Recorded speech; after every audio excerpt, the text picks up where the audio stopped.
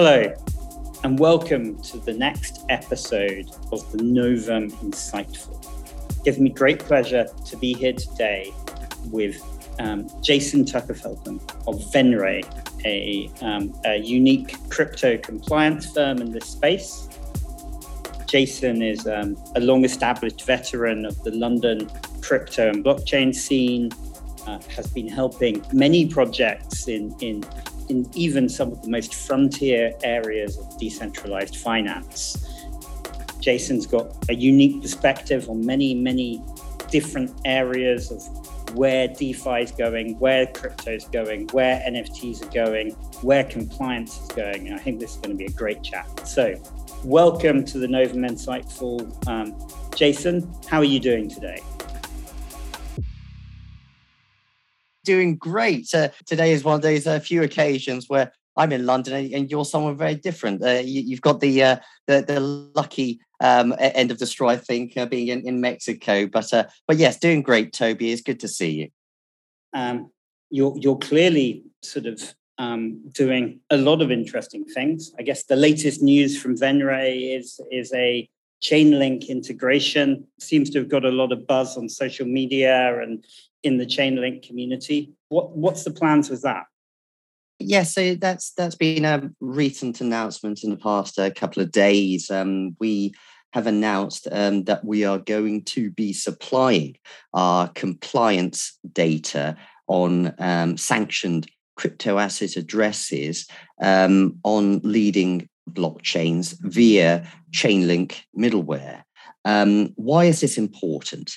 Well, for the time being, DeFi is quite difficult to pin down as to how best to actually have a compliant system in view of there being a number of crypto asset addresses which are deemed to be on the sanctions lists, including on the OFAC sanctioned lists.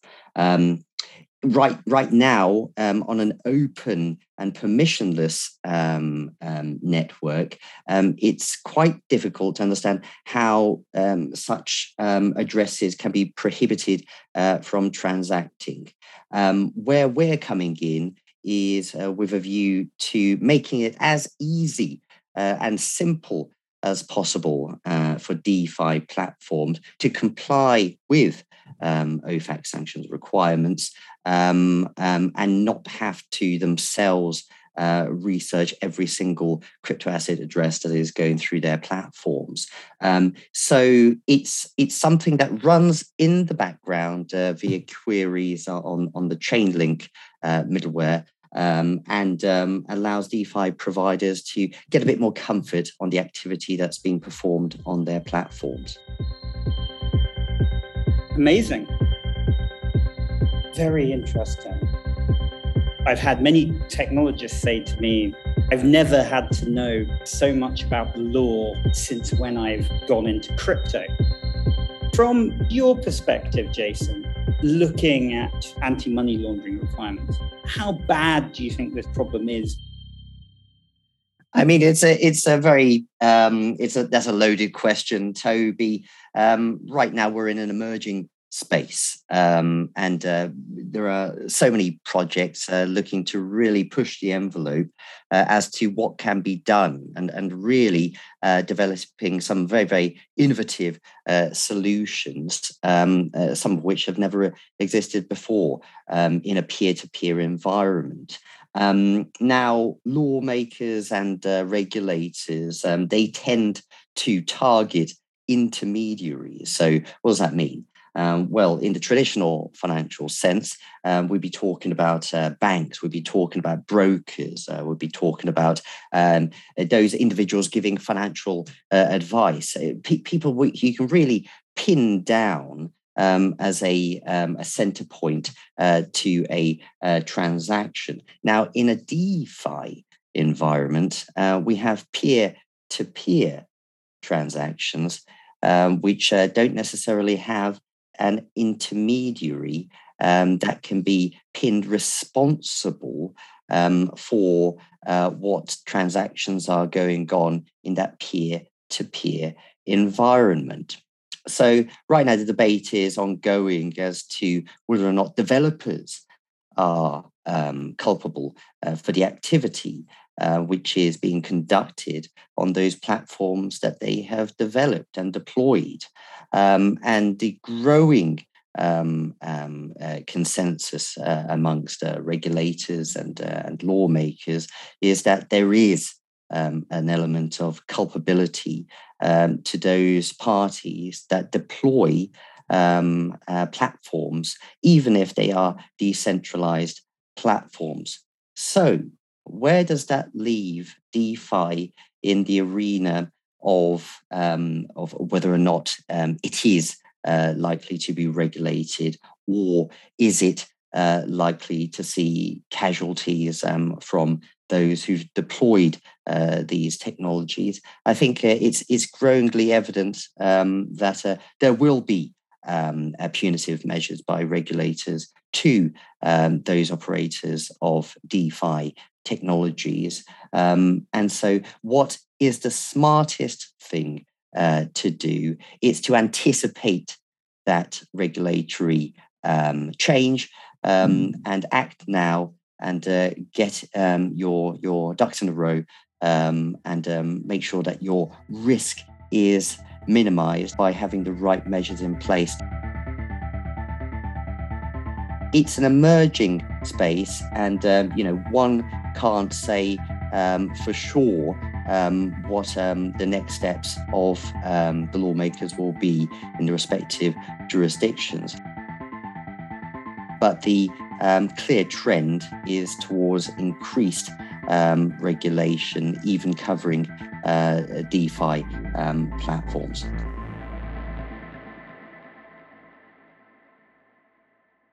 Obviously, not quite what our listeners really want to hear, because more regulation tends to be more rules, slowness, lots of painless stuff. Whereas when I suspect many of our listeners are more clicking on the next NFT and the next token and flipping it somewhere else, and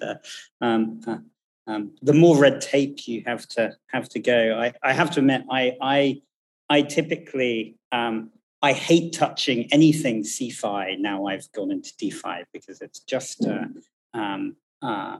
of the ease of messing about with wallets in MetaMask and whatever, with no questions asked, and just sort of press this button here, go over there, and compare that to setting up a CeFi account on Interactive Brokers or JP Morgan or any of these legacy things, and you can be months before you've even sort of got up and running, and arguably also true on the centralized exchanges, because they're really working on that. And I mean, I think there's a number of interesting questions there as well, right? Because the reality is a crypto wallet doesn't have a name, right? So it's probably identifiable which centralized wallet that is interacting with, and sort of in all probability, the centralized wallet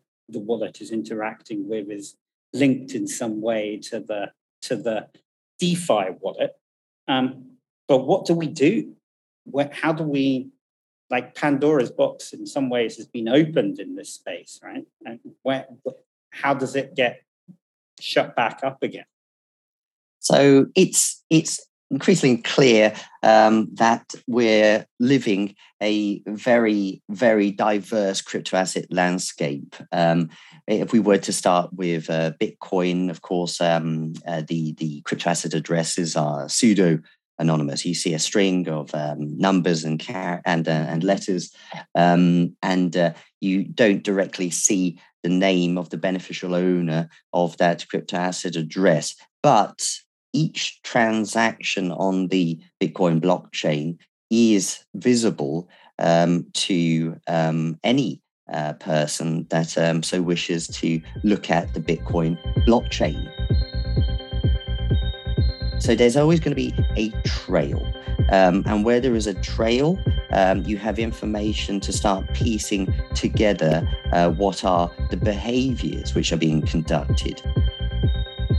Ultimately, if fiat has been converted, there has been some, most likely, KYC information fed into a centralized provider to actually convert those crypto assets from fiat into crypto. Yes, there are ways of obfuscating the source of funds, and there are AML mixers and all kinds of different technologies out there for attempting to hide the true identity of the owner of a crypto asset address. But individuals or entities will always be running the risk of being caught if they use crypto assets, and it's always going to catch the eye of a competent authority. That bad behaviors are being conducted on using crypto assets and blockchain technologies, especially if the proceeds amount to a serious amount of value. So it's an evolving space, and the regulators are fast catching up as to what needs to be done to enforce your traditional rules on blockchain technologies. Very, very interesting, Jason. So I think there's just so much to debate around this field, and I think it can be frustrating for the technologists and entrepreneurs, sort of, I guess, dealing with this. That it feels very one-sided. Sort of obviously, like, people want to, and I guess that's the role that Venre plays, is sort of really like, what more can you do than employ a reputable compliance firm to really button it up if you're raising a significant amount of money? And from your perspective, for a group raising, say, 3-4 million, maybe with the expectation of more, obviously, I think in this space, it's vital to have a system in terms of the compliance framework. But there is a bit of an arms race to go, look, how do you, as the little guy, if HSBC can't keep up with bad guys, how does the little guy keep up? Again, good question, Toby. It is a case of not being greedy. I mean, ultimately, right now we're in a bull market. A lot of projects are getting a lot of funds in via seed rounds or crowd investing or whatever. So we're seeing a lot of well-funded projects, but that's not to say all these well-funded projects are treating compliance as their number one priority, and part of that is cost. Yes, absolutely. There's a cost involved in trying to adhere to regulatory requirements, but it all boils down to risk tolerance. Some people have a higher risk tolerance than others, and some people really are playing the, well, if it ain't broke, don't change it. But it's not just about transactions and DeFi verticals that need to be considered when you're operating in an environment that obviously has a lot of eyes on it. At some point, there are going to be casualties. If you are knowledgeable of the likely consequences, you're going to be in a better place to actually avoid those risks. It is the job of compliance firms and legal firms to make this as painless as possible to technology firms that are less experienced on the compliance side, especially in a multi-jurisdiction environment.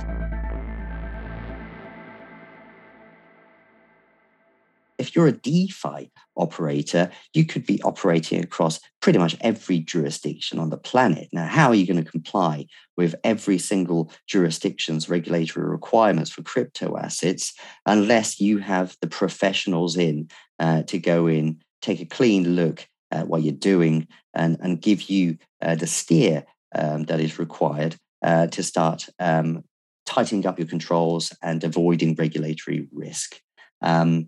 Now, I've seen so much over the years, Toby, that nothing surprises me ever at this point.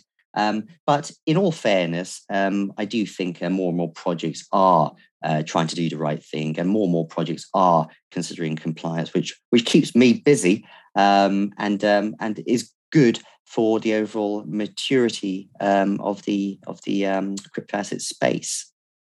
I think this is the great thing about crypto is I think it will the sort of vision that you sketched out just had me thinking, actually, right? Like, crypto will probably be at the forefront of compliance like everything else soon. So you can sort of envisage that there's a problem. There's a whole bunch of technologists going, look, let's figure out all the problems with money, right?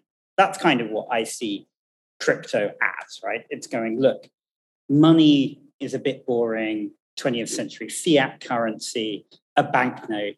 I hate having to hold them. Very frustrating being here in Mexico where you need to use them quite regularly. Much rather have my crypto wallet pinging stuff about, doing automated market making, doing cool stuff with it, doing stuff.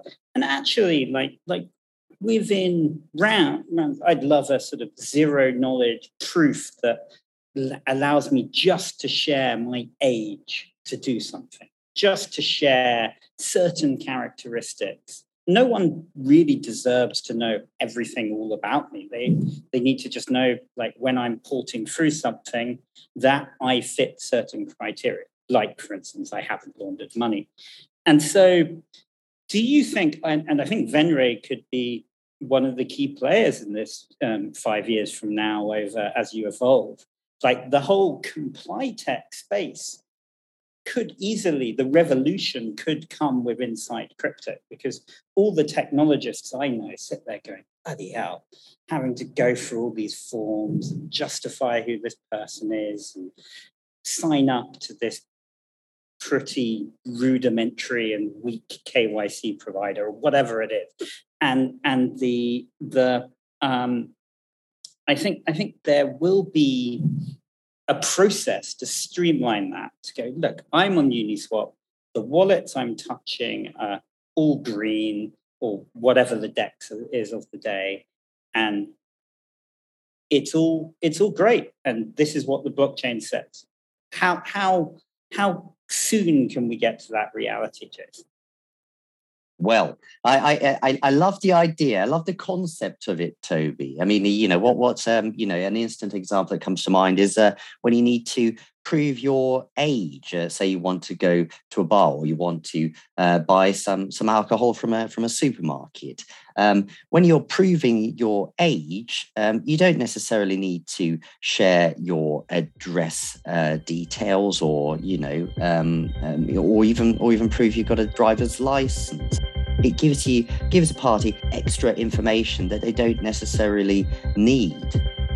So having a means to prove specific data points about you actually enhances your privacy, but still serves the objective of verifying you are over 21 or whatever it is.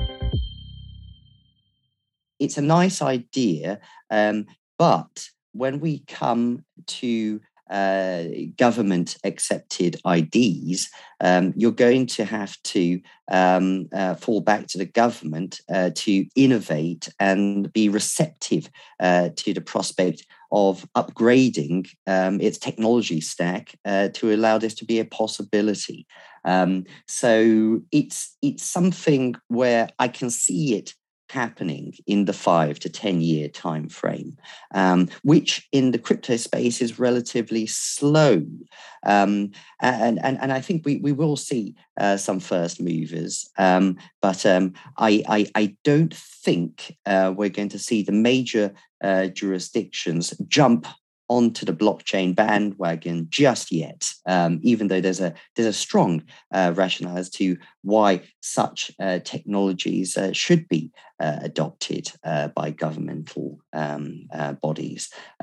So yes, interesting tech, and perhaps there will be informal solutions which have not been fully recognized by government agencies, but some parties may accept the ID, digital ID.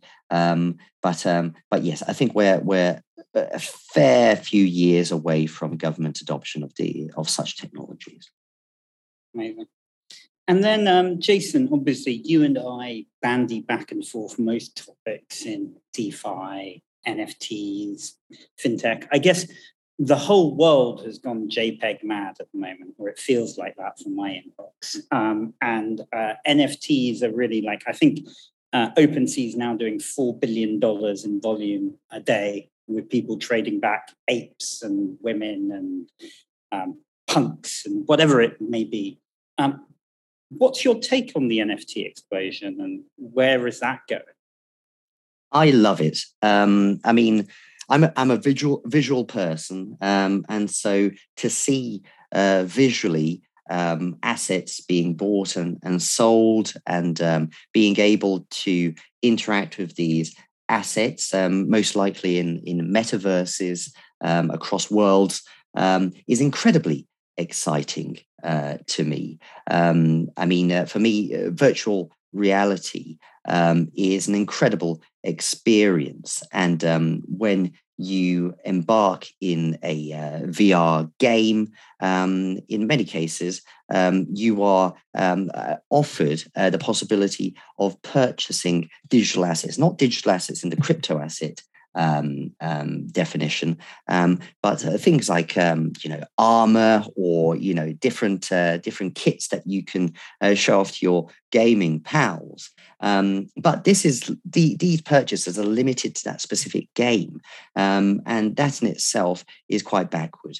I think we're so close to seeing a lot of digital assets which allow the individual to take these digital assets from one universe into a different universe, and you keep it as long as you want, and until you want to actually sell it. And this creates new markets and new demand for what previously was a pretty binary click and purchase with some fiat currency, some simple graphics in a game. Now, on OpenSea, I mean, the behaviors are incredibly interesting. Of course, there's a certain amount of a herd mentality when you see that a project is doing well. A lot more people get very buzzed and very enthused about the project and start wanting to get a NFT, and you see a snowball effect very, very quickly.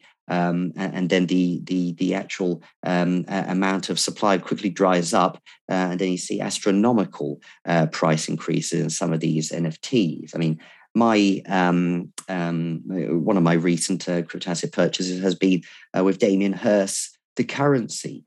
I was lucky enough to get an NFT out of the ballot that Hirst offered, and paid at the time $2,000 for the privilege of getting one of those NFTs. The floor price right now is sitting at roughly 15.5 ETH. I mean, it's approaching $50,000. I mean, the actual hype around all of this is obviously spiraling. But for me, the key thing is that it shows that there are strong use cases to this technology. It's so clear to see that. And we are starting to see a shift in perception away from value just being in real world assets such as physical gold or commodities and other things. We're starting to see that digital assets have a huge amount of value. And this can be digital art, and it can be digital anything. If you're able to cryptographically ensure that the individual owns a specific crypto asset, then that in itself conveys value, and that to me is proven incredibly interesting in this NFT space. Jason, thanks for your service to all of crypto to try and keep people safe and make sure they're acting as far as humanly possible within the law. And exciting time to rate, no doubt. Awesome. Thanks so much for having me on, Toby.